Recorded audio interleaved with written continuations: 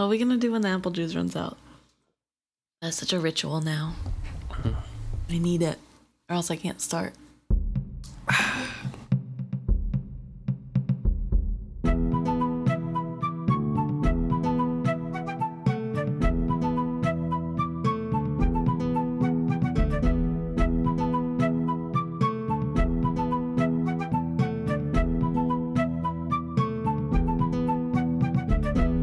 Welcome back to another episode of Is Fitz Happy? I'm Luke. And I'm Emma. This week we're discussing Chapter 21 of Royal Assassin, Dark Days. And we begin here with a introduction of what the Mountain Kingdom was up to, specifically King Aod. And the ruling structure that we already knew about, but specifically what would happen when he passes away, and then rule would come to Kettricken, and the Mountain Kingdom would kind of be absorbed into a seventh duchy. And that's why Kettricken is much more worried about possible civil war, because then the inner duchies would stand between her on the coast and the Mountain Kingdom. She has to worry about her people in the Mountain Kingdom and her people in the coastline, as well as, you know, the inner two duchies. Right. And so we get into this story with Duke Brondy and two of his daughters at Buckkeep, and they kind of got almost dismissed at dinner with Regal. Last chapter, yes. And a storm has set upon the castle, so there's not really much going on, and pretty much every day Fitz sees Duke Brondy and his two daughters just hanging out in the Great Hall, waiting for the king to get better to see them. Right. And it's made note that it's more of an affront and rudeness to Duke Brondy the longer he has to wait. Right. Because that means that the king is trivializing his issues. Trivializing? Yeah. Yes. Yeah. Yeah, it's just like basically belittling him and making it seem like, oh, it's not a big issue. It can wait because there's more important things I have to take care of. Yes. But when in fact we know he probably isn't feeling well. The king, that is. And so one of these days, Fitz was hanging out in the Great Hall, and he sees Kettricken sweeping in with a relatively simple dress and some, preceded only by Rosemary and two of her ladies, right. Hope and Modest. This is actually Hopeful. the first day of waiting. Oh, is it the first day? Yes. Oh. He has been checked in on That's right. 4 times by Fitz now, but it is all on the first day. He does wait a week to see the king, but he is talked to by Kettricken That's on what the I first mixed day. up. It's all said within the first, chapter and a half. On the first day, she comes in and asks him to join her for a meal. Sit down in a little gathering, and he reluctantly agrees, but is pleased that she came down herself, shook his hand, greeted him. There's some contact from the royal family instead of just him left hanging. Right. And so he agrees, and Kettricken sweeps together this great meal. Obviously, she had it all planned out already, and selected a few people from around the Great Hall, including very interesting people who are interesting in their own rights and can have stories to tell, are musicians, or are of a like age to his daughters, or are good listeners.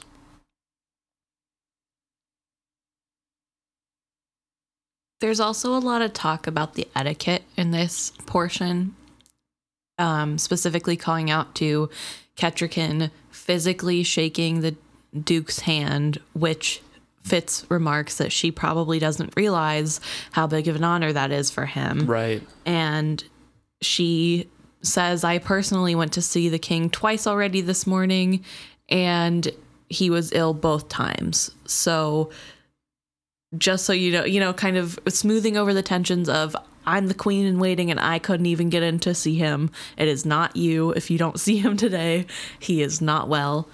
And then also when she seats the Duke, she seats him at her right hand, which again Fitz mentions as something that Kettricken probably doesn't realize is a big deal, which I feel like she might. I think the whole time she knows everything she's doing is a big deal. There's a lot of talk from Fitz a lot around Kettricken of she probably has no idea because she's a foreigner.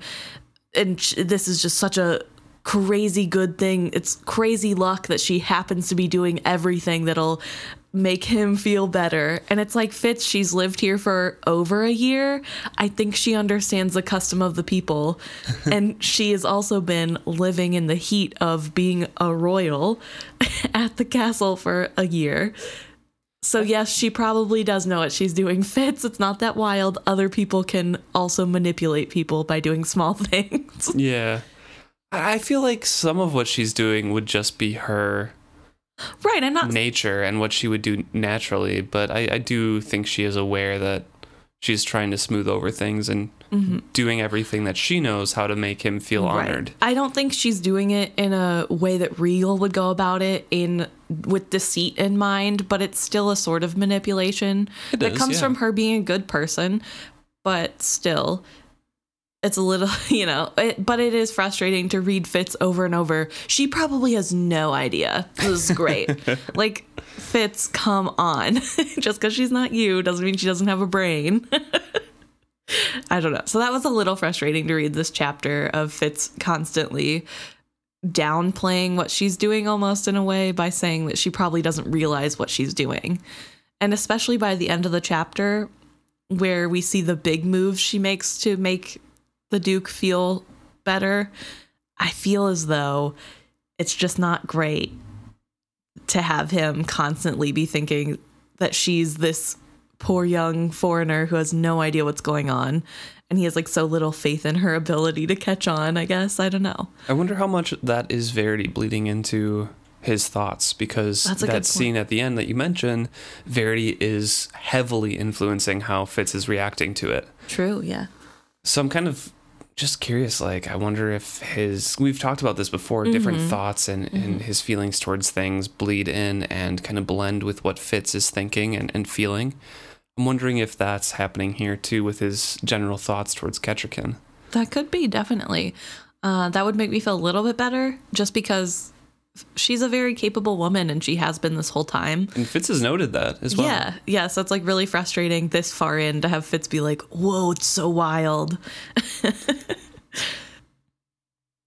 And so they sit down to this dinner, and again, Queen Kettricken has selected people very carefully to provide entertainment and also, the most important part, to have them listen to Duke Brondy when she asks what has happened. We haven't heard the full tale. Brondy, of course, is a little bit reluctant to say it because he hasn't even spoken to the king yet. However, he does spell out the whole tale, and Kettricken expresses her grief and that for herself, she won't let the people of Fairy go hungry. And she doesn't just call them the people of Fairy, she calls them my people. Yes. And it's very specifically said twice that these are her. She views them as her people still. I just want to make sure that gets pointed out. Yeah, definitely. Yeah, she specifically says, I will say that my heart is full of grief for my people and anger. I promise you that, for myself, these wrongs shall not go unredressed, nor shall my folk be left shelterless in winter's bite. Duke Brondy he's not fully charmed by her and is just going to cast aside all of his anger and his questions because she is putting on a front to make him feel welcome and feel that he is heard. And Fitz goes into that a couple times, just saying like, oh, he's definitely like smooth as feathers with this play that Kettricken did, but he's not easily charmed because he's from the wild north. But with that being said, Kettricken says, I will take care of my folk, and Duke Brondy kind of retaliates and says, yeah, those are just words though. Like those have to be backed up. Yeah. And I have to hear them from the king, basically. Yeah. Well, you can't eat words, so yeah. It's a little bit important to have more authority. And she says she can't do anything until the king has officially heard him. Yeah, exactly. And that is a big caveat in this whole thing, is she is just a queen in waiting, and so she cannot act until the king has acted. Mm-hmm. And he brings up the big questions that Fitz and Chade and Kettricken went through as well. Like, where were the signals? Where were the ship that was supposed to be posted out there? All of those things. And Kettricken again has to say that she doesn't know those answers and is shamed by that. And Fitz's alarms bells are kind of going off and like, oh, maybe she shouldn't be saying all of this because, it's not politically good to give away that advantage or that your systems aren't working. And also you're at a table with a bunch of other people. Right. Well, she specifically says, no word of your situation reached my ears until your young messenger arrived on horseback. So she's letting him know that it's all out on the open. I was not personally made aware. But she's also smart because she's not blaming it on weak defenses. She's not pointing out that nothing worked. She's just saying, if it worked, I was not brought into the loop and I cannot answer this question for you. And so that brings up his next question of, aren't you the queen in waiting? And it's obviously taken as an insult, which it should be, and it's a challenge because Kettricken obviously, is the queen in waiting. She should be looped in on all of this. Right. And it's just, it's basically implying like, you are part of the royal family and the next in line. If you knew and you're telling me right now that you're not, like, you're lying to me and that's terrible. Or like, aren't you the queen in waiting? Why wouldn't you know about these things? Right. And either way, it's an implication that Kettricken has to face down, which she does.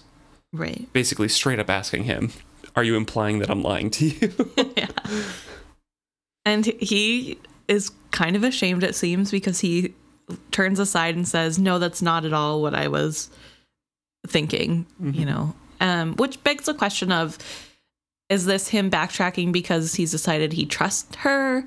Or is this him trying to make a statement of, you should have been and I'm outraged for you? It just didn't go very well. I'm just not sure. I think it's just a political backing out of... Just like the horse guy from Tilth, right. Lance. If you were to say something like that, that would be treason, wouldn't it? Fair enough. And Duke Bronte's like, no, I would never think of something like that ever. So the meal kind of picks up a little bit more after that. They get over the awkward silence. Mello, the bard, the minstrel, is there. And he picks up the music and they go forward, and Fitz then is reflecting on the sisters. Faith, who is the second oldest, and then Celerity, who is the youngest, are both there, and she is seeking out his eyes. Celerity is. Mm-hmm. And they lock eyes a couple times, and Fitz perceives hurt in her eyes as well. Her dark blue eyes did meet mine, and they were like wounds. I experienced a strange variety of emotions from that gaze. I was relieved that she did not seek me out as an individual to pay attention to. At the same time, I knew her coolness to me was a reflection of her father's present feelings toward all of Buckkeep. I welcomed her slighting of me. At the same time, it rankled, as I did not feel I deserved it. And this page concludes with Duke Bronte finally being summoned by the king. 4 days in. Mm-hmm. Queen Kettricken was not invited to that council. Nope. And Fitz thinks that he was not the only one who noticed that. Fitz, of course, was also uninvited. But not many people would make note of that. But the fact that she was not and Fitz was not kind of relegates them to the same status. Right. And relegating the queen in waiting to the same status as a royal bastard is not a, flattering thing to happen. Yeah. Exactly. She kind of keeps the daughters entertained a little bit.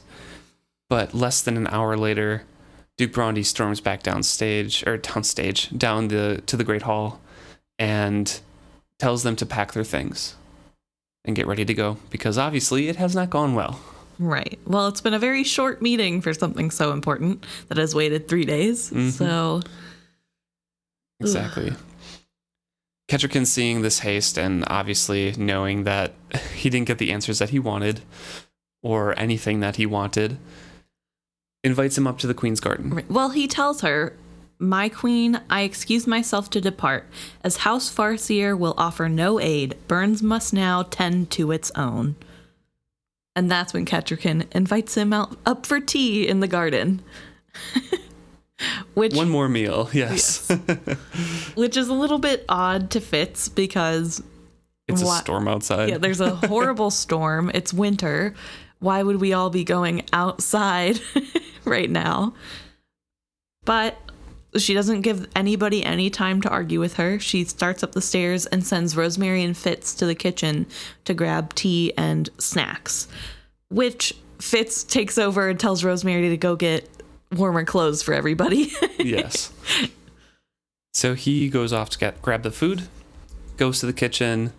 Cook just gives him a tray like, "Hey, bring this up and I'll send somebody else with the rest." And he's kind of happy that she can still boss him around.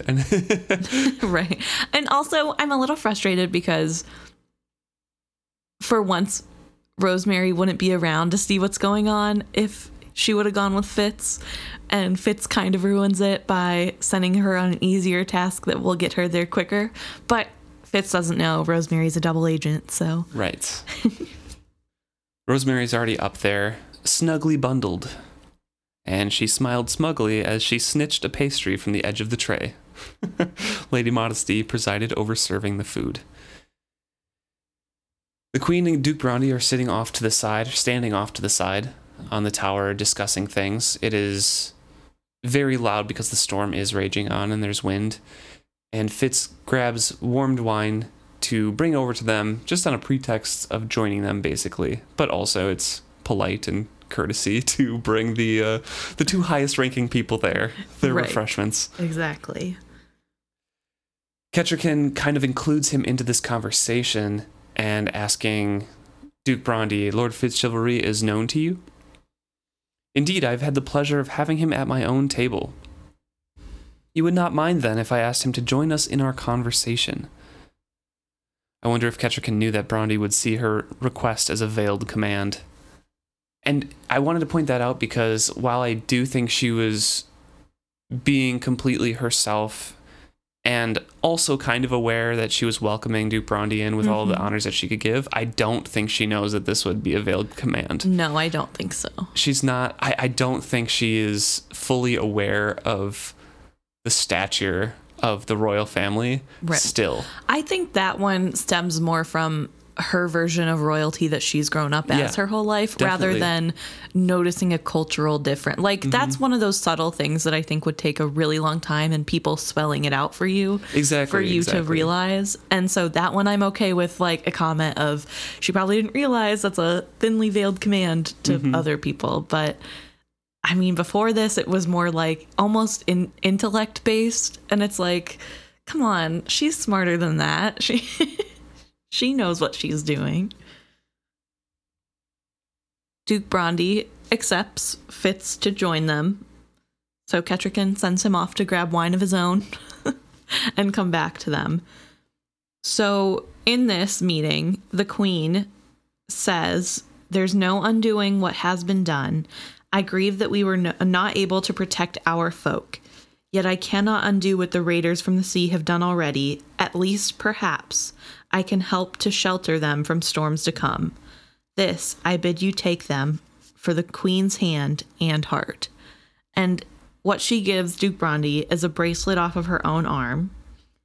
It's made of gold, and it has the largest dark opal that Fitz has ever seen in his entire life, which is apparently a very precious gemstone here. Multiple. It's a like a full armband bracelet. It's gold snaking up her arm with mountain opals on it. Right.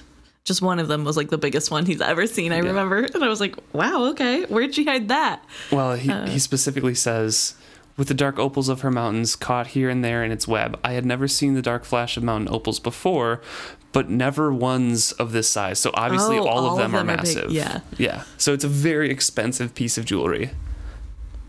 And it's a big show because it's on her. She's physically wearing it. Yeah. And it's a little bit touching in a way because they're mountain opals, so this is probably something from home. Oh, definitely. This could be a family heirloom, for all we know. And at the very least, it's probably something she looks at to comfort her and to remind her of her home. Even though her home isn't like big on showiness, they still appreciate good craftsmanship. Oh yeah, definitely. And you would still take anything from your homeland and, you know, just be looking at it lovingly. And she's giving it up to be sold to help her people. And I think this really underscores what being a sacrifice means and how the royals could be ruling. Instead, we get Regal, who sells off things that are not his, that mean wealth for others, not just himself. And that's just a very big contrast with Kettricken, who is taking something from her own chest of drawers before she's taking from others. Mm-hmm. I don't know. I just think it's a really interesting contrast there in leadership style. And this whole time on the tower, his connection to Verity has grown a little bit stronger, with Verity kind of getting his interest piqued by the secret conversation that Kettricken is having with Duke Brondy. Mm-hmm. And so he's nudging Fitz to go over there eagerly and kind of paying a little bit more attention. And when she gives this gift to Duke Brondy, Fitz has this impulse in him. It says, "I barely resisted Verity's impulse in me to fling himself on his knees at the feet of this woman and declare her far too royal for his insignificant love."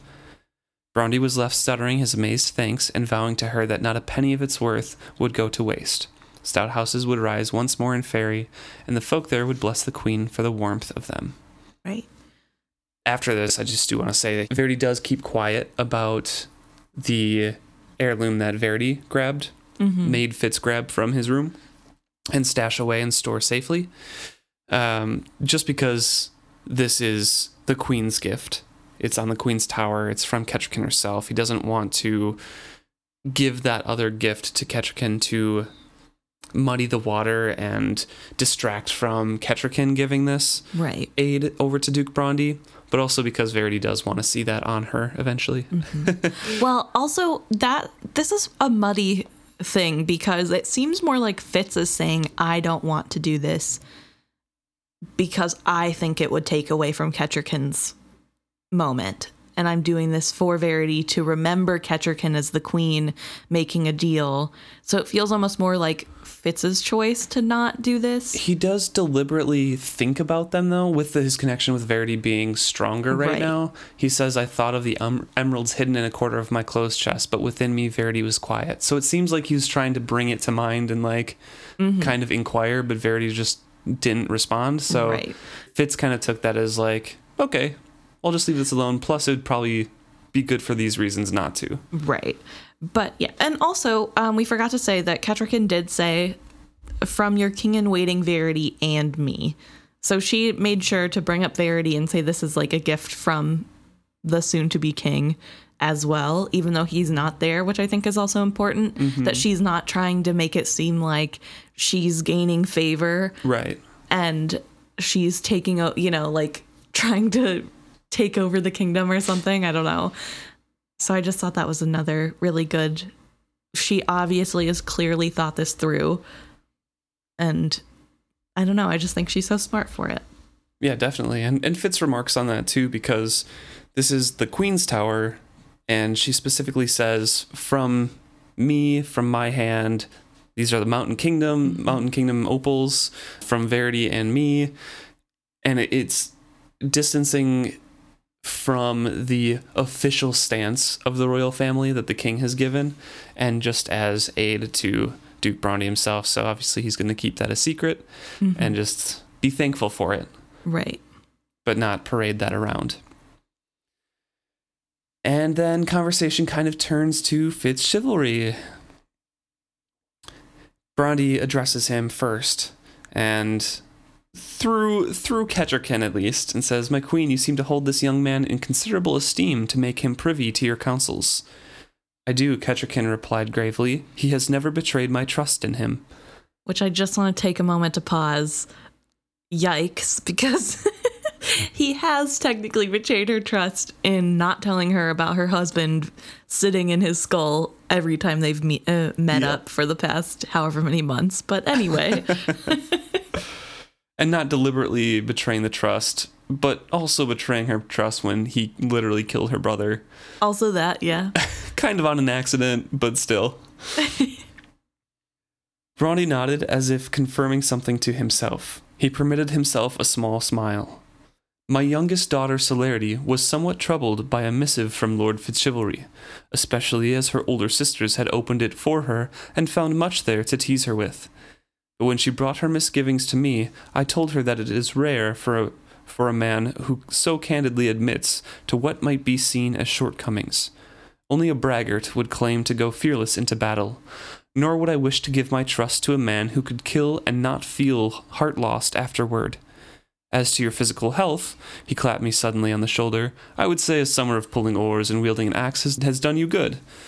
His hawk's eyes pierced mine. I have not changed my assessment of you, Fitzchivalry, nor has Celerity. I wish you to be sure of that.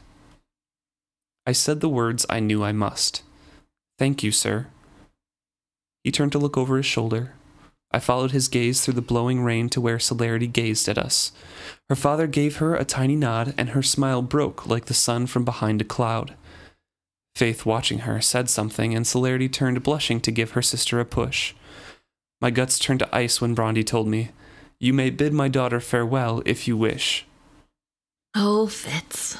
If you remember that letter that he sent to Celerity was filled with basically him opening up his heart. Mm-hmm. It was a very the most honest he's been to anyone. And him thinking it was going to push her away. She's 14 years old, or maybe 15 now. So it would have if Duke Bronte wasn't also a warrior who is also seen as slightly barbaric to wield an axe. Right, and which not the Fitz probably did not know. Right. But also, like, he's seen war, so he knows that someone who has killed someone and hasn't felt lost or battle shock before is lying. Yeah. He knows that, somebody who comes to a marriage or courting somebody who just says like, oh, I'm perfect in every way is obviously lying or deceitful or trying to get somewhere. Right. Bronte is, he's a duke. He's been around this stuff before. So right. Fitz inadvertently did what he needed to do. Yeah. Yeah. And also, he's a duke in the furthest point of the duchy where the most raids happened before the war. Right. So it would be good to know that his future son-in-law is an axe wielder and also has no problem expressing himself to his future wife. I think the only thing that Duke Bronte would have been concerned about was the health thing, because Fitz brought up his trembling was still there from his weakness and sickness in the Mountain Kingdom. And now that Bronte sees him, he's like, this guy's fine. So bad, He spent a whole summer of rowing a boat, so he looks good. I do. Got those broad shoulders, I do wonder if Fitz is kind of called out here. Like, did Bronte realize what Fitz was trying to do? Or do you think he thought Fitz was doing a sort of like humble brag thing here where he's like, oh, I'm not that great, but if you still like me after that, that'd be cool. You know what I mean? I'm just trying to feel out where Duke Bronte is at this, because he seems to genuinely like Fitz. I don't think he has any idea that Fitz could be that devious about anything of trying to push somebody away, or why would he try to push Celerity away or make these things. Right. So I think Bronte's coming at this like Fitz wrote exactly what was happening and didn't try to sugarcoat it. I like that in a guy. Interesting. Okay. I was just wondering, because it is a little strange that I don't want to say weak, because that's not the word I'm looking for, but like a lovey-dovey soft note was received well. It's not that lovey-dovey soft, to be honest. It's pretty gruesome and like, yeah. But I'm kind of pitiful. Thank you so much for your interest in me. It just is such a weird, I don't know, because Duke Bronte seems so hard and strong. and like a man's man almost in my mind, but I find it very raising interesting. 3 daughters. Fair enough. But it seems interesting that he is not put off by a man, number one, showing emotion, but number two, being honest. Yeah. And I don't know. I just found that really nice, I guess. I don't know. It could have gone poorly for Fitz. It seems that the Six Duchies do have a big tradition of having emotional reactions to things publicly, and not just, you know, some cultures that I've read in fantasy books have more of an outcrying, but it's not the closed-minded stoicism of a lot of things. Fair. Specifically of when somebody dies, you cut a lock of your hair off. You can cut off more than that. You might be looked down upon if you shave your full head like Beric does. But things like that, the mass grave and service that they had for the forged ones, they're not completely closed off and you have to be, you know, a stone or a rock. Right. So I feel like, especially with all the raids that they have, they do experience loss all the time. Right. And I would think, even though I'm just being an armchair psychologist here, I would think there's a temptation to become hard after that and just ignore the pain. But Duke Bronte, being around so long, would know you're going to experience it no matter what, and it's not good to shut those things out. Right. So I feel like with all the loss that the Six Duchies lifestyle brings, with all the hardships that they have, they're a little bit more open to that. That's an interesting point. I didn't think about it that way. But that does raise a question. Do you think the reason that the Six Duchies is able to be so open about emotions is because of their history with people of the wit living there? There's a higher level of people connected to literal emotions. That could definitely be. I mean, it might not be that we know there are people with the wit hiding. They're probably much fewer in numbers especially after what Regal does later. But before this, even, it's not super great to be known as someone who's witted. Right. So I don't necessarily think it's something that people know comes from the days when witted people lived amongst them in harmony.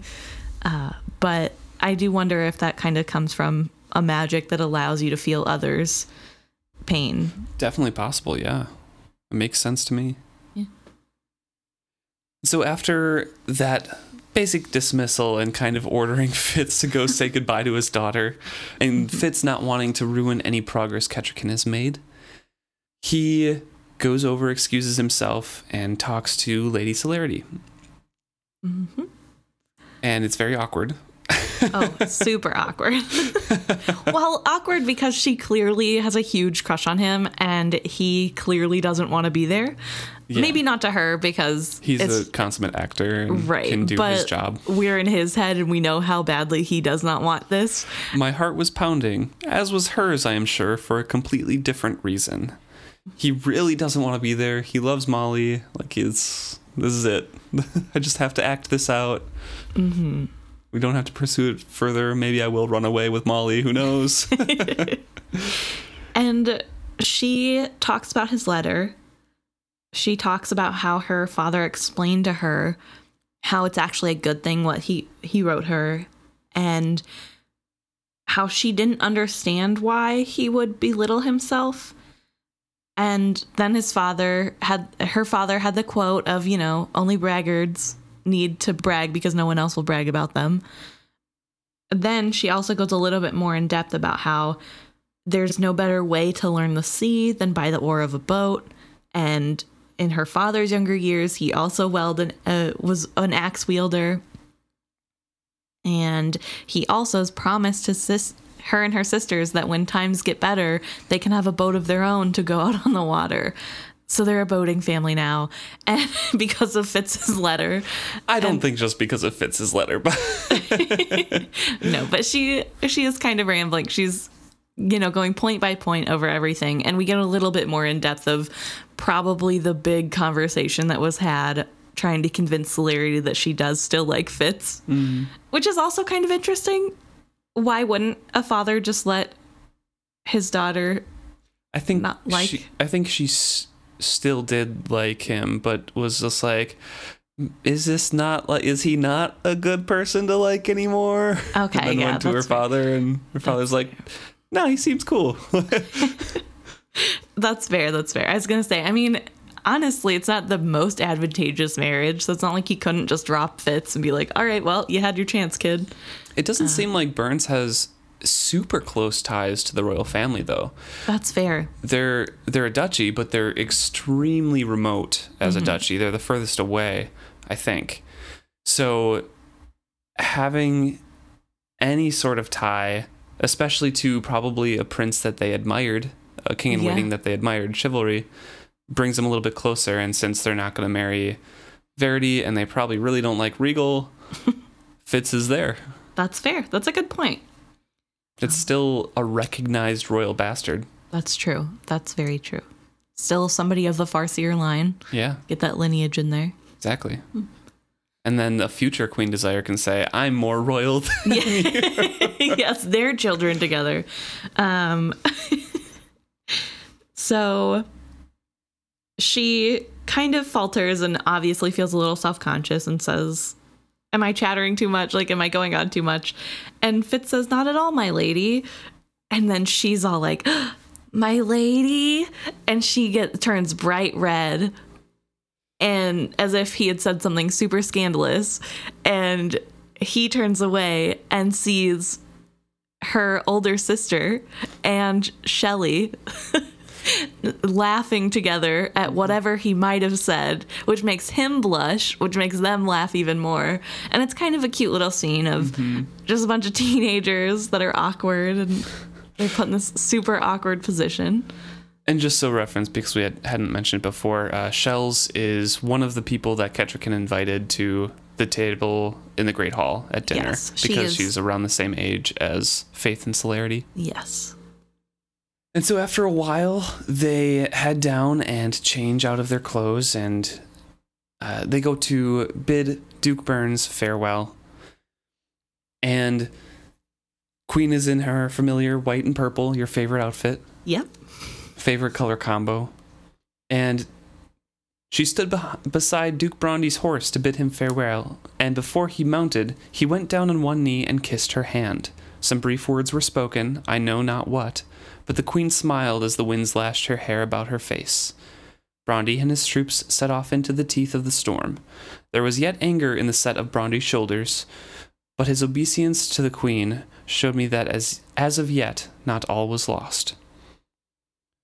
Celerity and Faith both looked back at me as I rode off, and Celerity dared to lift a hand in farewell. I returned the gesture.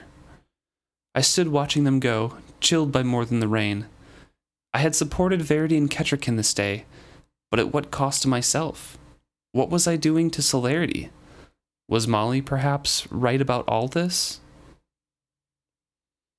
Like we've been saying the past few chapters, Fitz has been selfish thinking about this all about from his perspective. However, he is evolving slowly with some conversations and things like that, and he does think here of what is he doing to Celerity. He is deliberately leading her on. He's deliberately saying that he is interested without directly saying it. Right. And setting this whole thing up when he doesn't reciprocate any of those feelings that she's returning towards him. Yeah, this is just for political gain. The first time we've seen Fitz think about Celerity as a person, as what he's doing to her, not just, oh, I have to get rid of Celerity and she's this problem. And I think the problem is that he saw her in person and saw exactly the kind of feelings he probably felt, the feelings that she is having for him, and realized this is a real person with real feelings, and I've only been thinking about my feelings. And the problem is that this isn't just any other teenage girl that if, you know, he let her on a little bit and then breaks her heart, it's just, oh no, sad for us. This is a person, who has a lot of political power, who, if offended enough, could break away from the duchies and cause a big problem. Right. So it's becoming more and more real to him. And I'm glad he's seeing it, but also sad for everyone involved. Oh yeah, it's a bad situation, and it really does drive it home because this is only the second time he's seen her in person. Right. First was a week that he spent up there to take care of Virago. After that week, he left, and she sent a letter later. He replied, and then it was all summer before she came and visited him in the winter again. Right. So it's been like over a year since they've seen each other last. Yeah. And now he's even hotter because he's like big and buff. And so poor little Celerity is like, oh my gosh, I really hit the jackpot here. Like, we don't hear any mention of acne. So like Fitz is a model over here. Like, come on. Poor Celerity. After the goodbye, we get into the second part of this chapter, which is Fitz going to see the king. He's not summoned. He's not, called upon for this. It's just him going and Fitz wondering if Verity willed it in him or if it was his own heart cautioning him not to abandon the king. Wallace grudgingly admitted me with a stern warning that the king was still not feeling completely himself and that I must not weary him. King Shrewd was sitting up before his fireplace. The air of the room was cloying with smoke. The fool was at his feet, sitting down and avoiding most of the cloud of the smoke, but Fitz had it all in his head area and was not able to avoid any of it. So lots of drugs going on in here. And he starts a conversation with Fitz. King turns to him and blearily looks at him for a few minutes as his head swayed on his neck. "Ah, Fitz," the king greeted me belatedly. "How have your lessons been? Is Master Fedrin pleased with your progress?" I glanced at the fool, who did not meet my eyes, but poked morosely at the fire. "Yes," I said quietly, "he has said my lettering is good." "That's fine. A clear hand is a thing any man may be proud of. And what of our bargain?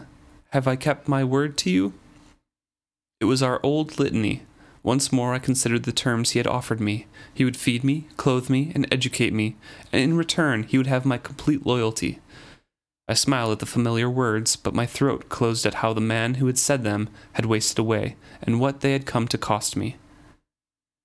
"Yes, my king, you have," I answered softly.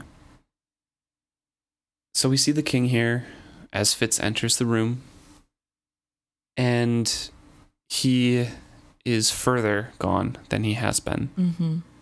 The meeting with Brondi and coming down to the dinner even 3 days before that, when Brondi had first arrived, must have really taxed him. Because remember at the feast, Right, he was there. he was not out of it and just looked tired. So the king was there and he excused himself, as soon as he could, but all of that really must have taxed him greatly, and now he's just slowly losing his place in time and drugged up. Yeah, and it doesn't help the type of drugs he's on right now. I mean, basically he's high, so that wouldn't help with your sense of time or what's going on, really. A couple different things to keep him out of it, honestly. Yeah, but it is sad to see. It does make me remember how I felt when my great-grandfather was going through Alzheimer's when I was really young. Just the feeling of, what do I play along? Do I say something? Yeah. What, you don't want to hurt their feelings.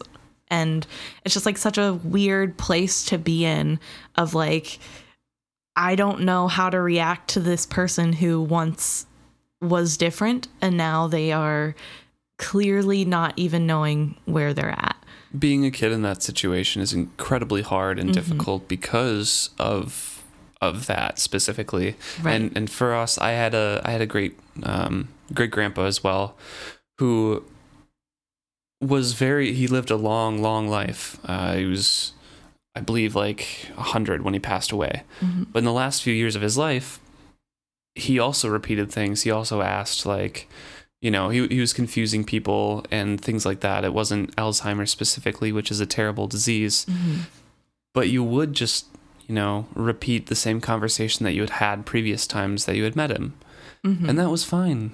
But it's confusing for a kid. Like, going into that, I'm just like, I don't know what to do in this situation. Right. And even older people in general sometimes will get to a place where, without Alzheimer's, they're asking questions that you've heard before. Yeah. It's not as bad as when people are clearly sick.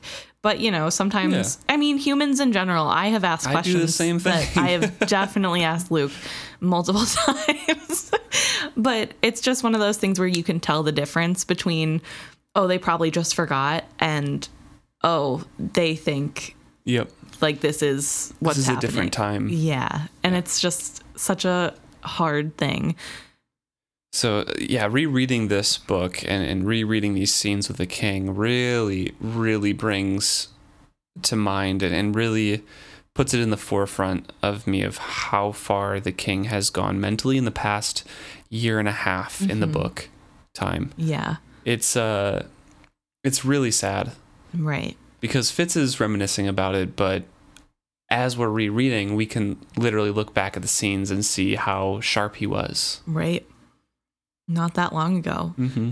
And it's hard to tell if this is a physical sickness that he would have gone through no matter what, or if this is somehow sped up by the taking of his skill. Right. We don't really know. We'll never really get an insight to the thought process behind this. But it is just a very fast decline, and it is very sad. Yeah, I'm really curious now if the taking of his skill is gradual or if it's all on that, like, the last week or that last night where Fitz confronts them, because he has been sick for a long time, and we find out in this chapter it is kind of a physical sickness that he's hiding from with all these drugs and his pain. And that Shrewd's skill isn't entirely gone. It's just diminished because he doesn't use it ever. Right. I don't know. It's kind of hard to tell the chronology of all it. It is. But it's also, is it diminished because he doesn't use it, or because this has been going on longer than just even what the coterie is doing? How long has Galen been taking from the king? True. Yeah, this could have been happening for decades, for all we know. Although I'm not sure how Galen would have found the ability to take from him earlier. Unclear. Not but really sure. We don't. There's no proof that he didn't. So I don't know. Shrewd kind of senses Verity's connection with Fitz here, and he reaches out here. Verity? Where's Verity? He's gone on a quest, my king, to seek the help of the Elderlings to drive the red ships from our shores. Ah, yes, of course he has. But just for a moment, I thought... He leaned back in his chair, then all the hair on my skin prickled up. I could feel him vaguely skilling in an unfocused, fumbling way. His mind tugged at mine like old hands seeking for a grip. I had believed him incapable of skilling anymore. I had thought he had burned out his talent years ago. Verity had told me once that Shrewd used his talent, but seldom anymore. I had set those words aside as his loyalty to his father, but the ghostly skill plucked at my thoughts like unschooled fingers at harp strings. I sensed Night Eyes hackling at this new invasion. Silence, I cautioned him. I do want to point out that this feels a lot like in the later books when Chade is having trouble staying in his own mind. Mm-hmm. He also reaches out with ghostly hands that seem unskilled. And I just think it's really interesting that as the mind starts to go, the skill seems to almost want to reach out. Like it's a thing of its familiar own. Things. Yeah, it's very interesting. And it really made me remember when Chade also can't let go of Fitz and is reaching towards Fitz with the skill. The skill really seems to center, well, it seems to circle around who you are as a person, and you get, it's stabilizes and solidified by saying like, I am me, this is who I am. And a big part of that sense of self is your connections to other people. So I'm wondering with that weakening, it's just reaching out to those familiar around him where Right. like these were strong connections. And like this can center me again or Yeah. something. It's really interesting. I don't know. The skill is such an interesting magic, and I wish I knew more. Again, Yeah. for the millionth time that I've said it, I would love a magic book. Explain the properties to me, please, Robin Hobb. Fitz kind of gets an idea here and asks the king permission. And I don't think he gets a response, but he moves his stool closer and grabs the king's hand. And he says, "It was like plunging myself into a rushing river. Ah, Verity, my boy, there you are." Just for a moment I glimpsed Verity as King Shrewd still saw him, a chubby boy of 8 or 9, more friendly than smart, not so tall as his big brother Chivalry, but a sound and likable prince, an excellent second son, not too ambitious, not too questioning. Then, just as if I had stepped off a riverbank, I tumbled into a black, rushing roar of skill. It was disorienting to see suddenly through Shrewd's eyes. The edges of his vision were filmy with haze.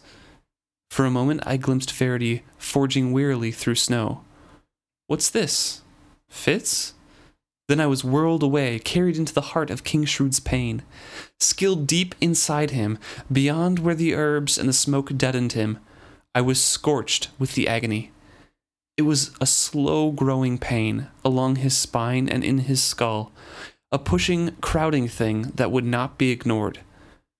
His choices were to be consumed by the agony that would not let him think, or to deaden his body and mind with herbs and smokes to hide from it. But deep inside his fogged mind, a king still lived and raged at his confinement. The spirit was still there, battling the body that no longer obeyed him, and the pain that devoured the last years of his life. I swear I saw him, a young man perhaps a year or so older than myself. His hair had been as bushy and unruly as Verity's. His eyes were wide and lively, and once his face's only lines had been from a wide grin. This was who he still was in his soul, this young man trapped and desperate. He seized on me, asking wildly, "Is there a way out?" I felt myself sinking with his grip. Okay. So this description of Shrewd's pain and sickness was really interesting to me.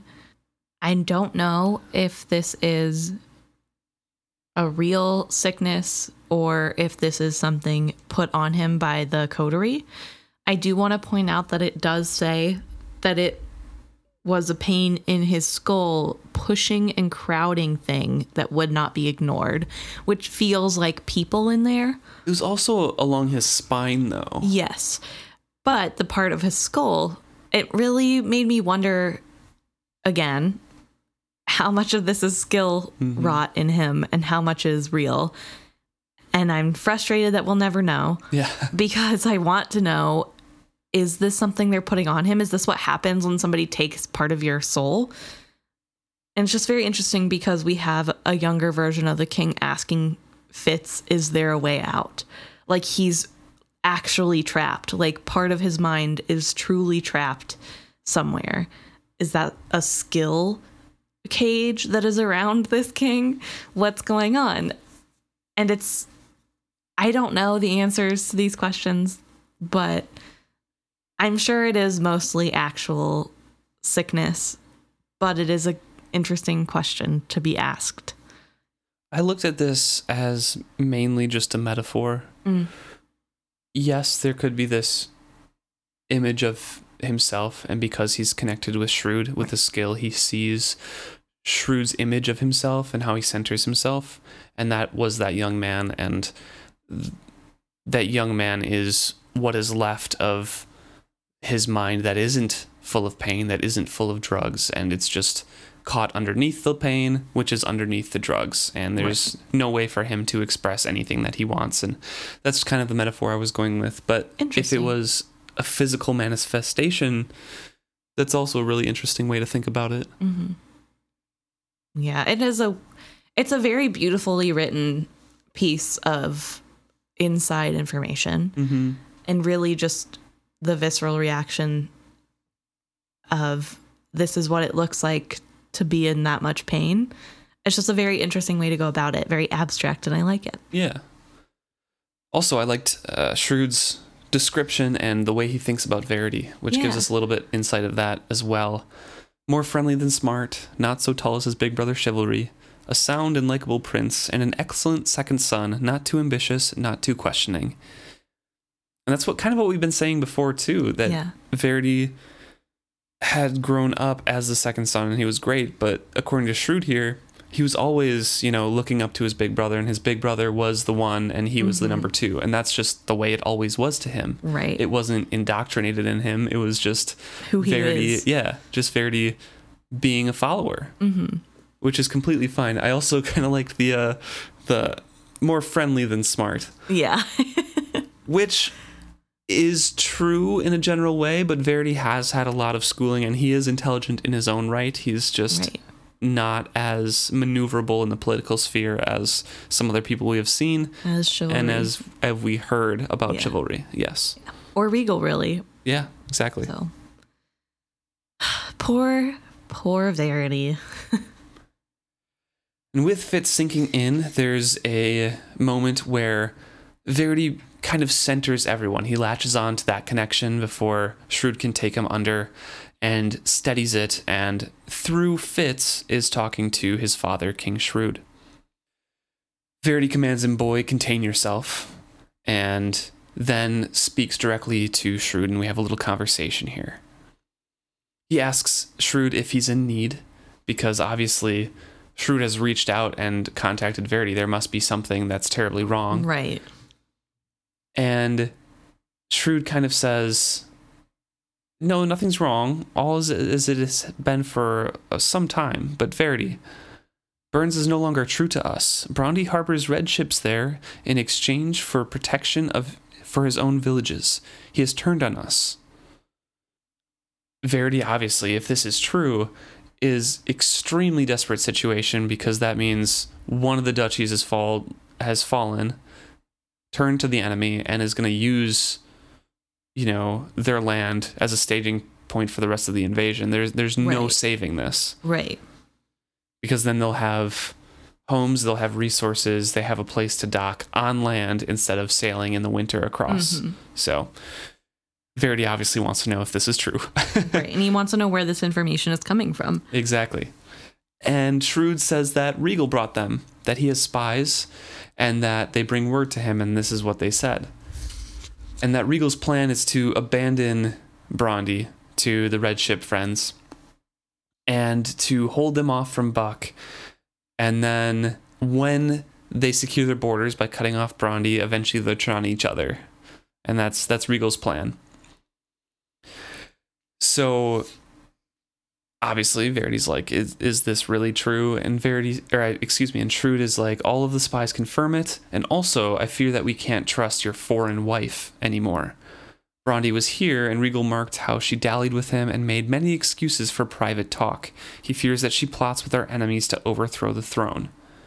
And at this point, Fitz is incredibly incensed and gets his thought to the forefront. And I think Verity hears it only. I don't think really Shrewd does. And he kind of screams out, "This is not so." The force of this denial went through me like a sword's point. For an instant I was drowning again, lost, selfless, in the flood of skill passing through me. Verity sensed it, steadied me again. And he warns Shrewd that we can't really use Fitz like this. He doesn't have the strength for it, first of all, and he's not trained. And then begs Shrewd to trust his wife, to trust Kettrikin, because Verity knows that she is not false and will not betray the Six Duchies. Basically tells him to set spies upon Regal spies and just, be careful, talk with Shade about everything. And Shrewd gets a little bit of his actual attitude back. And he's like, "What, you're going to tell me how to rule? I know how to keep my throne, boy." Which, interestingly enough, this does feel a lot like a conversation that Fitz and Shade would have.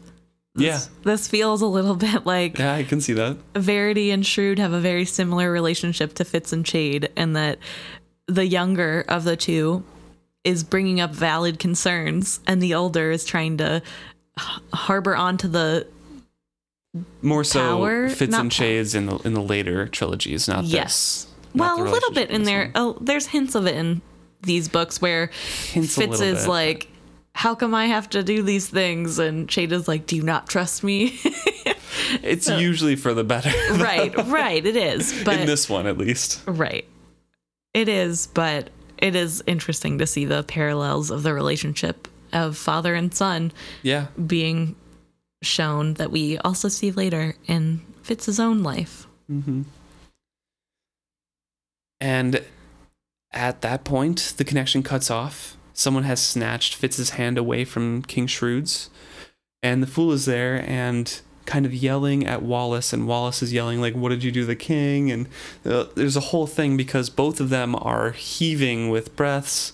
They're gasping for air like they just ran a full marathon. Fitz is like woozy and lightheaded. And the fool is saying, it's both of them, not just the king. Like, I think you're killing them with your smokes. This is your fault. And in a very clever way, puts it on Wallace.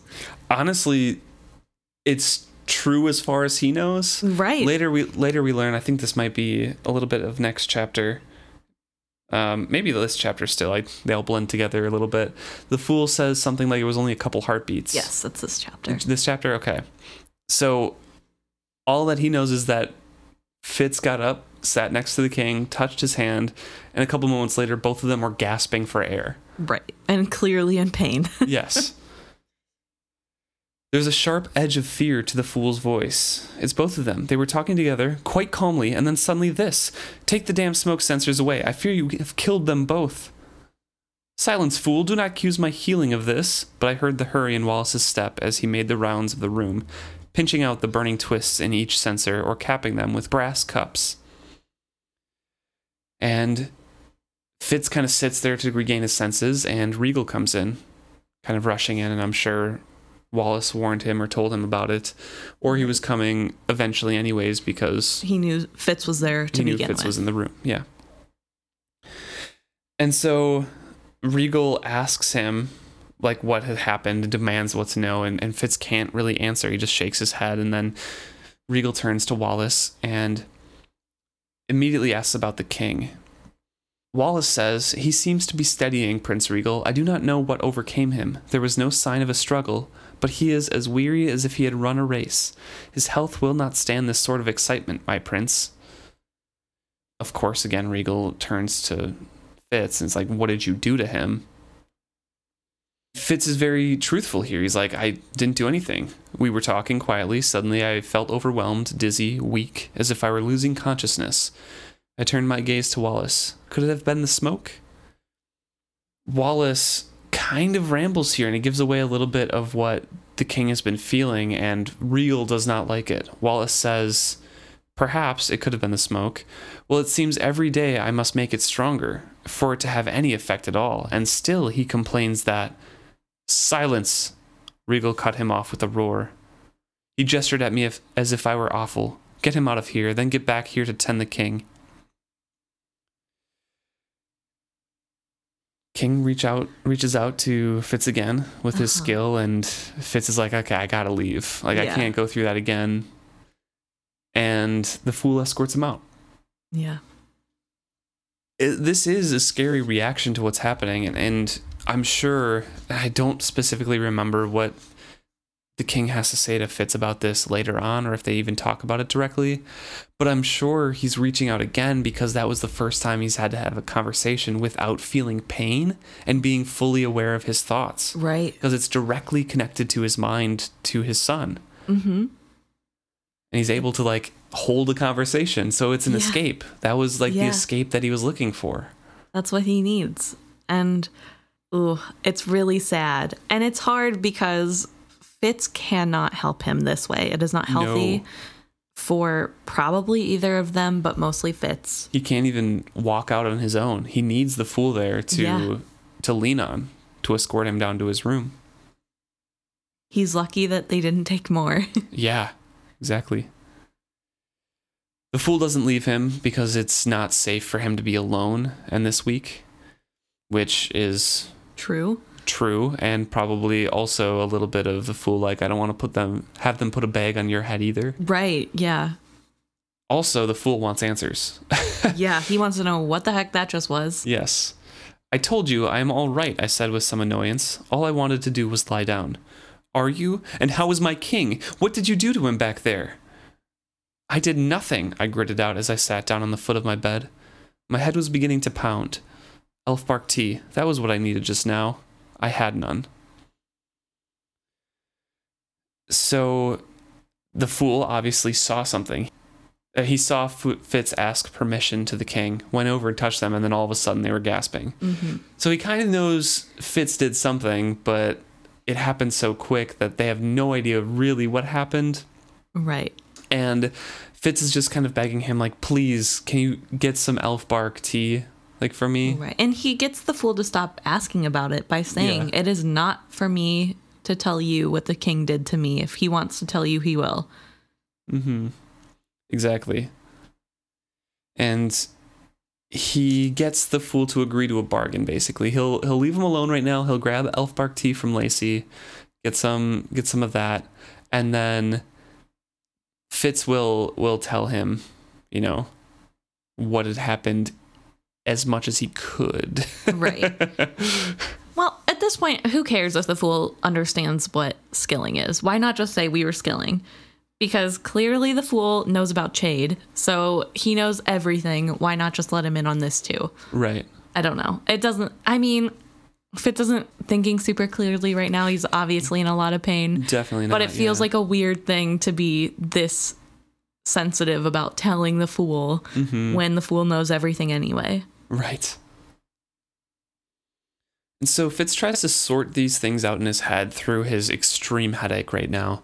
The things that he just learned, that Regal had spies or claimed to, that Bronte was a traitor, and that Regal was claiming that his spies told him that Bronte was a traitor. Mm-hmm. Fitz himself suspected that Bronte was as much as a traitor as Kettricken was. Yeah. Very clever. Very clever, Regal. That is a really great way to get rid of people you don't want. Just accuse them of being against the crown. Yeah. And Kettricken isn't necessarily the most popular, especially not with the people he's bringing in. So, yeah, it'd probably be pretty easy to put in some doubt and say, she was awful nice to Bronte, and he's definitely a traitor. So what does that say about her? I don't know. I don't think he came up with this idea on his own, but if he did, bravo. Yeah. Great villain's plan. And he would have gotten away with it, too. Fitz, as he's thinking about these, turns his mind to what he was actually feeling inside of Shrewd's head, excuse me. And he just is thinking about the pain. Had not Chade bid me simply to observe as I had been taught to find an answer to my question? And that question was, why was Chade feeding him all those poisons, or why was Shrewd accepting that? Mm-hmm. It had been plain before me all the time, if only I had not been so blinded with fears of traitors and plots and poisons. A disease was eating King Shrewd, gnawing him away from the inside.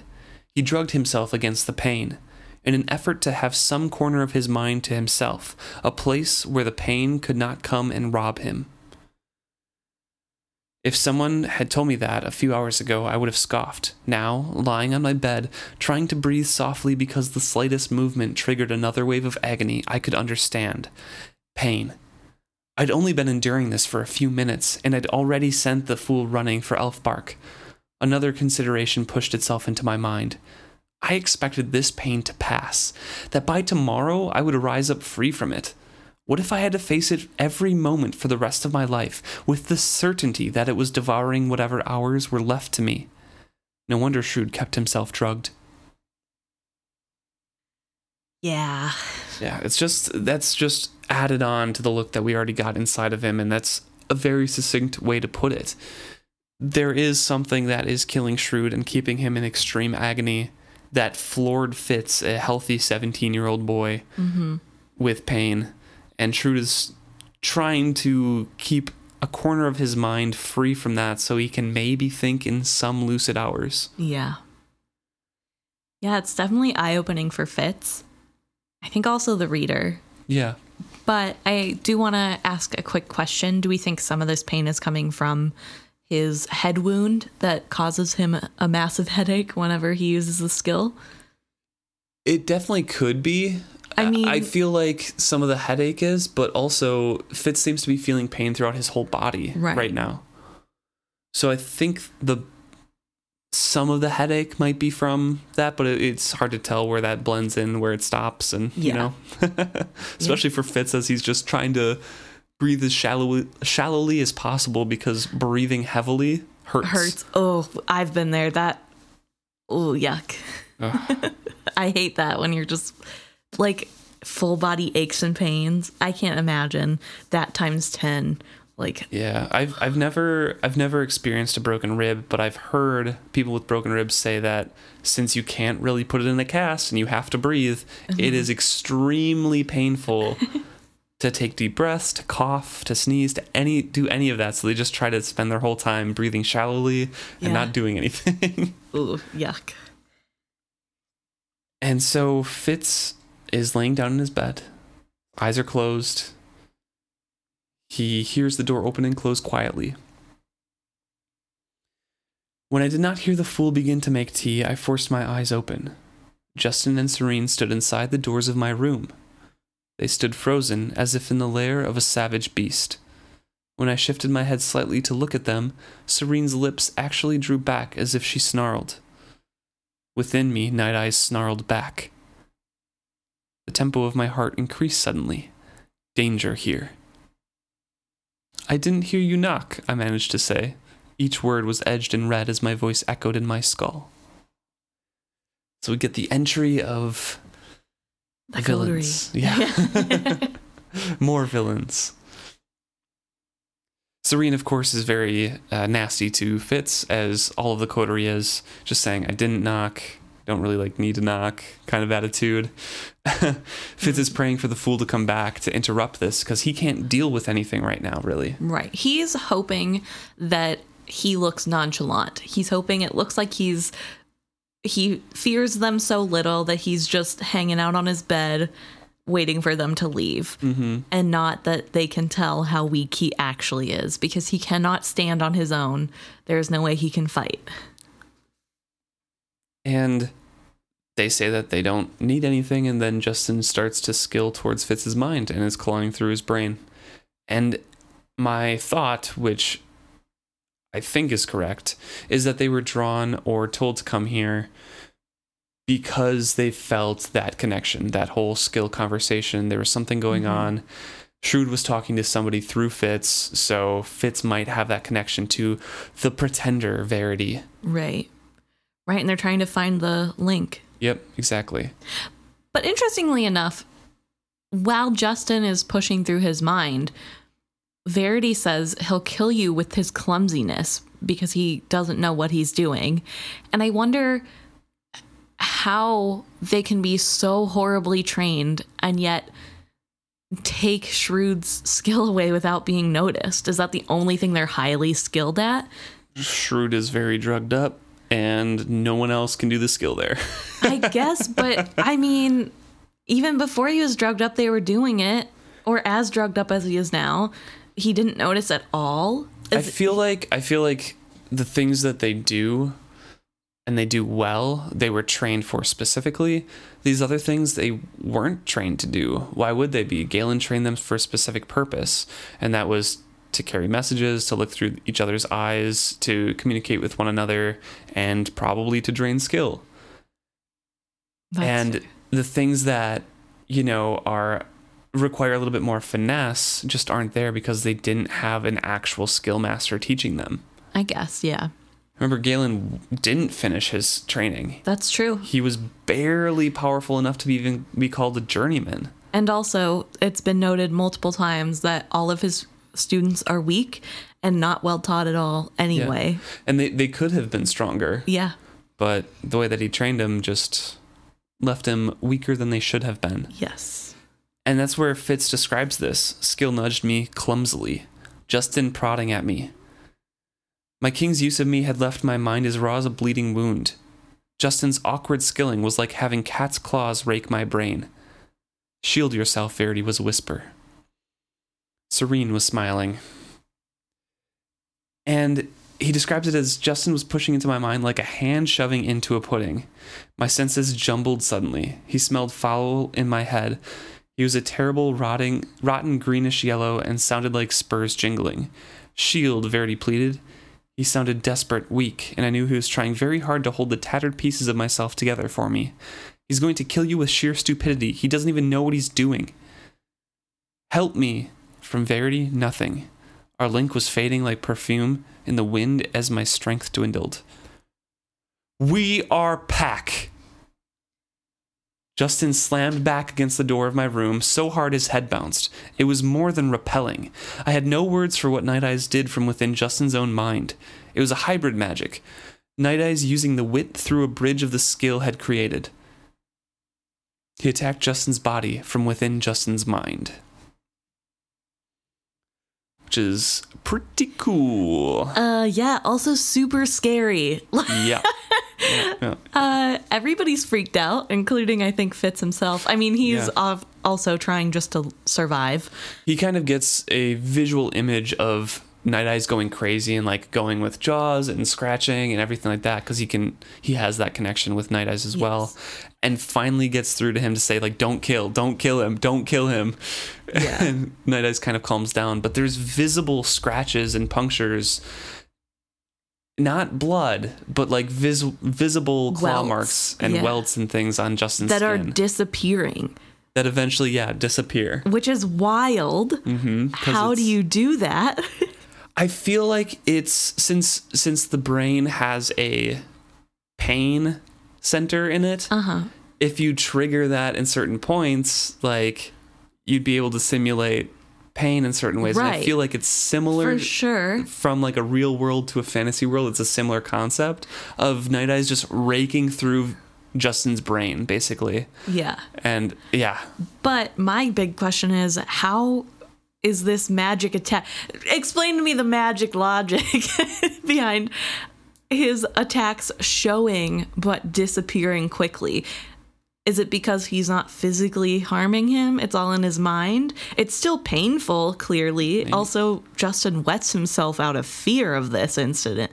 So, like, something's happening. But could he have actually killed him? I think so. I don't know. It's just wild. I think he could have. That's fair. But it's really interesting to see the depth of this hybrid magic. Yeah.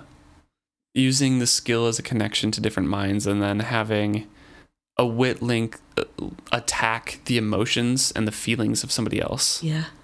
It's crazy. I don't know. The implications of it could stretch forever, but it never gets investigated because Fitz is pretty unique. Right. Well, this feels a lot like bloodbanding in Avatar: The Last Airbender, where forbidden technique. It's too dangerous. Yeah, where it's not morally right, and so you shouldn't do it.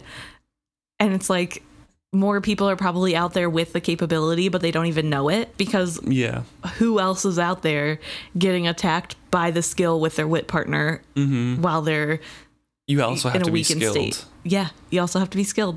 Which is clearly not impossible for witted people to be. Right.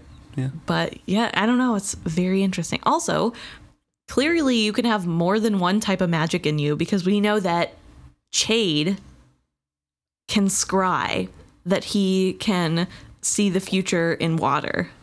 Or the present. We don't really. Yeah. We're not really clear. Yeah.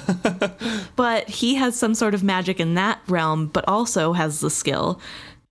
I don't know if that's as close of a link, so I don't know if there's much more you could do with that, you know, the same way you can with a wit. I wonder if the further away they are in the circle, the less they have an interconnector. Right.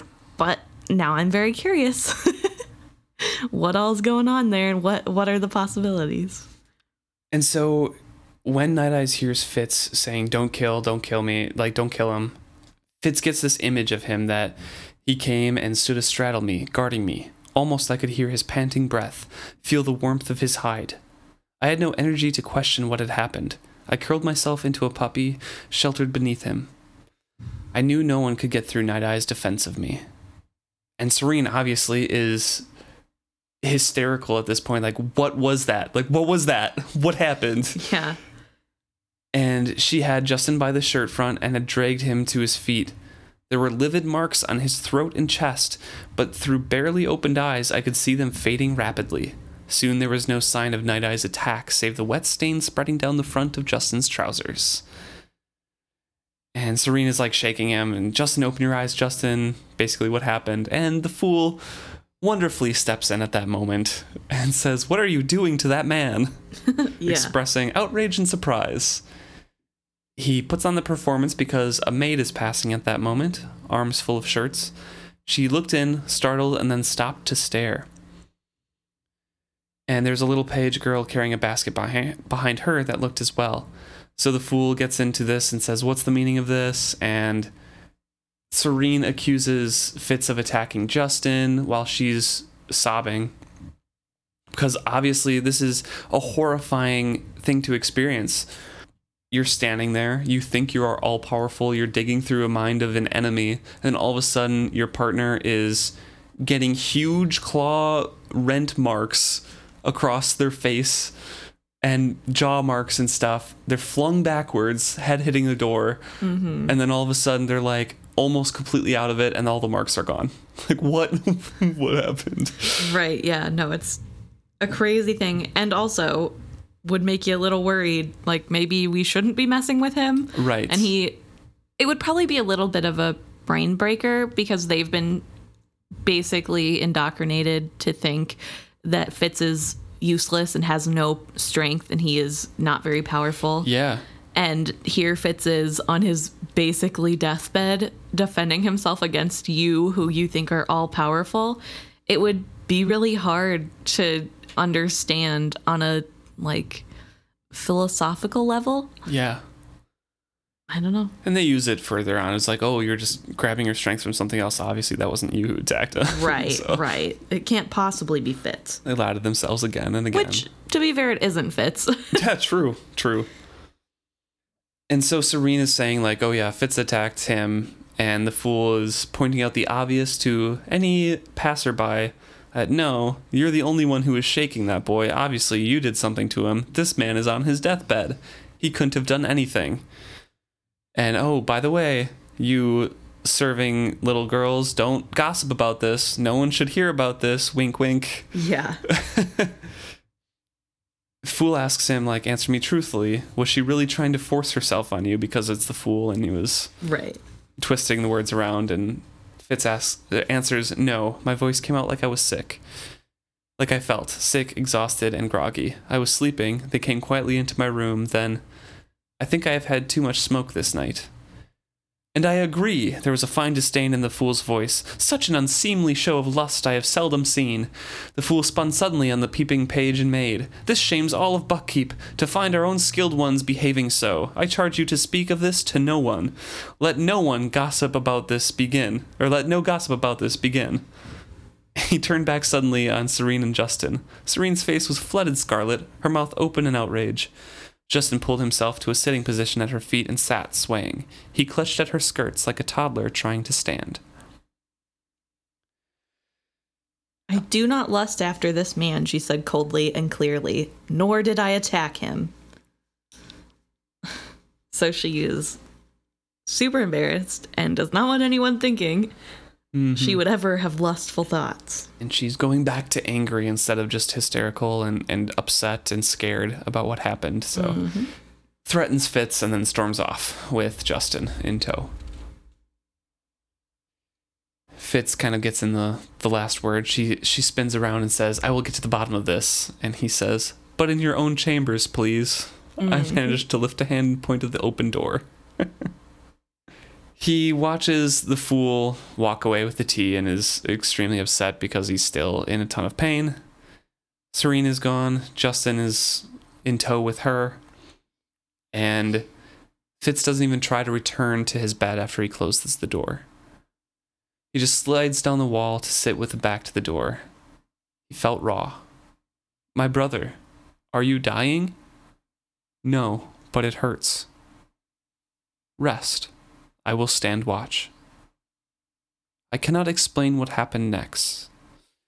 I let go of something I had clutched all my life without being aware of gripping it. I sank down into soft, warm darkness, into a safe place, while a wolf kept watch through my eyes.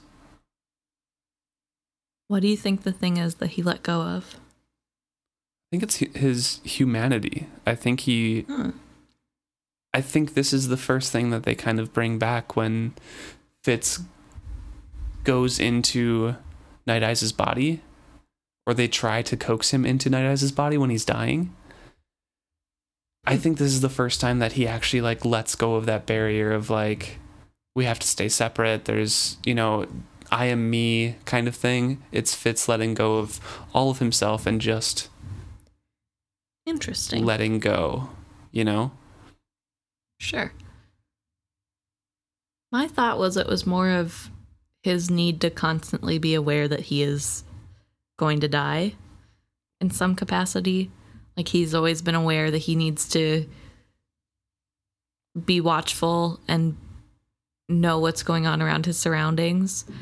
And for once, he is trusting somebody fully to protect him and not worrying about anybody coming to attack him. Oh, interesting. I took the all my life more literally than just kind of like a figurative of when he was aware. That's fair, but I mean, all of his life basically starts when he's at Buckkeep. Well, not Buckkeep, but when he is Fitz the bastard, because he doesn't remember his beginning times. And I don't know, it makes me feel like even then he knew something was wrong and that he needed to be careful. Let us know what you guys think. What he let go of. What he sank into.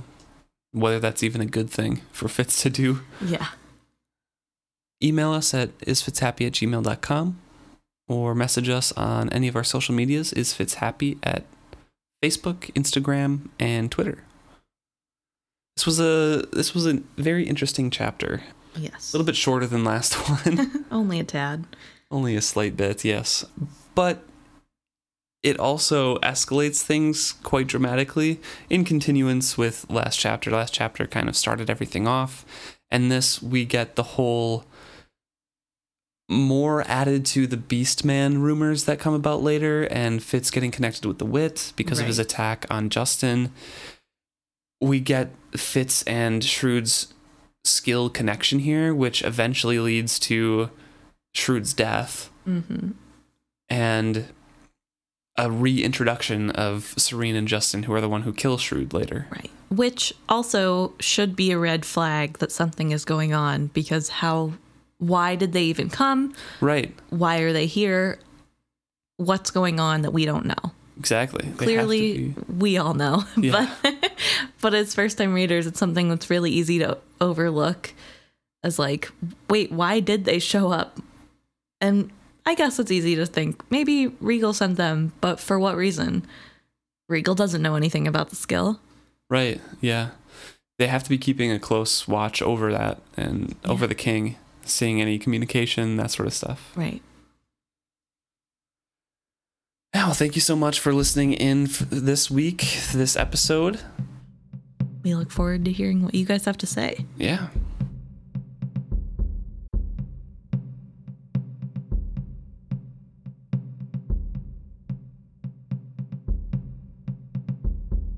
So now it's my favorite part of the podcast, talking about what you guys brought up to us. I don't like talking to me, huh? You're fine, I guess, but but I know everything you're going to say. I don't know what all our internet friends will say. I guess. So this week, I first want to start out by shouting out Little Red 207 on Instagram for giving us the idea to add highlights to our Instagram story to Instagram. So now you guys can all see all of the honorable memeshins that I make every week forever.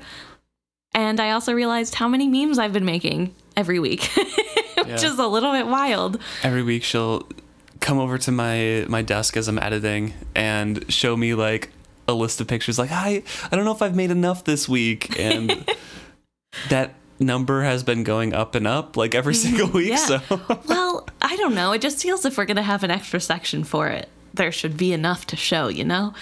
But no, it's a really fun thing for me to do. And so I am surprised we didn't think about it before. So thank you, Little Red, for reminding us that we have the option to let everyone see all of the past memes. yeah. And enjoy them if they would so choose. And we're, just as a reminder, we're also always taking submissions if you have a meme about the general story, about general characters, or specifically, as Emma usually does, focusing on the last episode or the last chapter. Right. We're accepting all memes. All meme always. We're going to move on to Facebook now, where I want to shout out to Irene again. Irene always has really interesting inputs. And so I want to bring up that they, number one, reiterated something that we heard last week from some of you guys, that Regal is getting away with this because the people have been indoctrinated into this mindset of Regal being the good prince. Yeah. And specifically believing him because he is the present Farseer. He is the more visible one because the people of the Six Duchies are not educated. They usually can't really read. They're just there to accept the rule from the Farseers because the Farseers have a mystical ability. They are named after specific traits. They rule by mysticism, as Irene puts it. Yes. So with Verity being out of the public perception, Regal was there to step in and direct all of that, all of the public's perception and all of the public's knowledge and view of the things towards his side. Right. And they don't know all the intricacies and little things that are going on. Fitz knows so much and notices so much because he is a spy. As much as we harp on him for not doing his job well, he does still know more about the palace intrigue than most other people do, even if they're really good at gossiping. So it's good to be reminded of that. They also talked about how it's amazing how Robin Hobb writes these characters with so many real qualities that we all feel like they're our acquaintances that we're talking about. Yeah. Which is true. It's true. She's a great character writer, and that's mainly what these stories are about. It's about the characters and the development and the relationships between them. Right. And it's funny how your opinions of those characters can change on read-throughs, on just different points of your life, probably affecting how you're reading those people. And Irene brought this up as a funny thing that they actually didn't like the Fool the first read-through and thought until book 3 of this series that it was just a useless... Fool's just a useless person. And somehow annoying. And very annoying, which is very fair. I was always intrigued by the Fool personally, just because he's so weird. But if you're like enamored with just reading through Fitz's eyes, the Fool is super annoying. Oh, he just comes in and makes fun of Fitz and then walks away like he's so smart. Right. Which I think I enjoy because that's what I wish I could do to Fitz, but But on subsequent read-throughs, Irene's like, now, I appreciate every little scene. And I totally forgot that they beat him and destroyed his room, so I was really mad when that happened, which is true. It is. It's a heartbreaking scene when you find out that, like, oh, this mystical, mysterious little dancing, cartwheeling creature is actually like a person that is affected by the things that are going wrong in this story. Yeah. No. And it's really crazy how often something will come up in the book that I don't remember happening, and it feels like a pretty big event. Right. But I mean, there's 16 books. Yeah. So, I mean, it's fair that once in a while an event or two slips past, but it is fun to reread and think about the butterfly effect of all these events. Also, we would like to thank Ellen for commenting. This one is on a little bit older of a chapter. And this is about Verity and Fitz's relationship back in chapter 3 of this book, where we were talking about how it's such a weird thing that Verity goes between being friendly to being Yes. the reprimanding Fitz to Yes. And their theory is that it's a little bit of Verity using Fitz as a stand-in for his brother. And whenever he goes back to the reprimanding, it's to remind them both that he's the older one now. And it's some of the sting is from remembering the loss of the brother and really feeling that harder. And I thought that was a really interesting take. And I hadn't thought about it like that, of Verity forgetting the line because he's thinking of his brother. And I mean, they look pretty much exactly alike. Yeah. Thinking about that always reminds me of the scene in Harry Potter, the 5th one, where Sirius is, Harry goes to the Ministry of Magic to save Sirius, but Sirius was never in danger, and Sirius comes to save him, and he calls him James by his father's name. Mm-hmm. So it just reminds me of that, like, that loss does instill in you, and people who look similar, sometimes you might, impart some of your feelings towards that person, towards that different person. Yeah. No. As someone who is a carbon copy of my mother, it is a very strange feeling to have strangers, basically, that are family members, just people you don't get to see very often, come up and just say, oh, you look just like your mom and you're a little carbon copy, and, talk about your mom to you, or to me, I suppose, and act as though I am the same person in any way. And it's a very strange feeling that I have personally gone through. So it is weird how people impart the feelings that they have towards one person to another. Yeah. So that could definitely be happening. Yeah. The last thing that we have for Facebook is a wonderful message that we got from Daphne. And they just wanted to comment again that when Fitz is calling out Mir when he was sick, it's actually mother in French. Thank you again for pointing that out. Yes. As Emma and I, in the past, were just kind of speculating on like, whoa, what could that be? Is it his actual mother's name? And Right. all this one is just like straight up translation of mother. Right. Well, it is good to remember that Mir kind of looks the way it's written, like come here. Yeah, right. And I don't know what that's called, but like a contraction of the word, like a southern way of spelling come here. Which is another thing that could like definitely make it confusing for someone who only speaks English, reading the English version. But it is good to hear from our French listeners to let us know that we just are uncultured and need to think of other languages first. So thank you. And also loved the regal hate that was sent our way. We always appreciate. So thank you guys again for reaching out. We get lots of joy from hearing from you guys and just hearing what you guys think of situations. It's really fun to have this kind of big collective book club, and every week I look forward to the things that we missed or messed up because you guys usually catch it, and it's really fun. So thank you guys for joining us on this journey.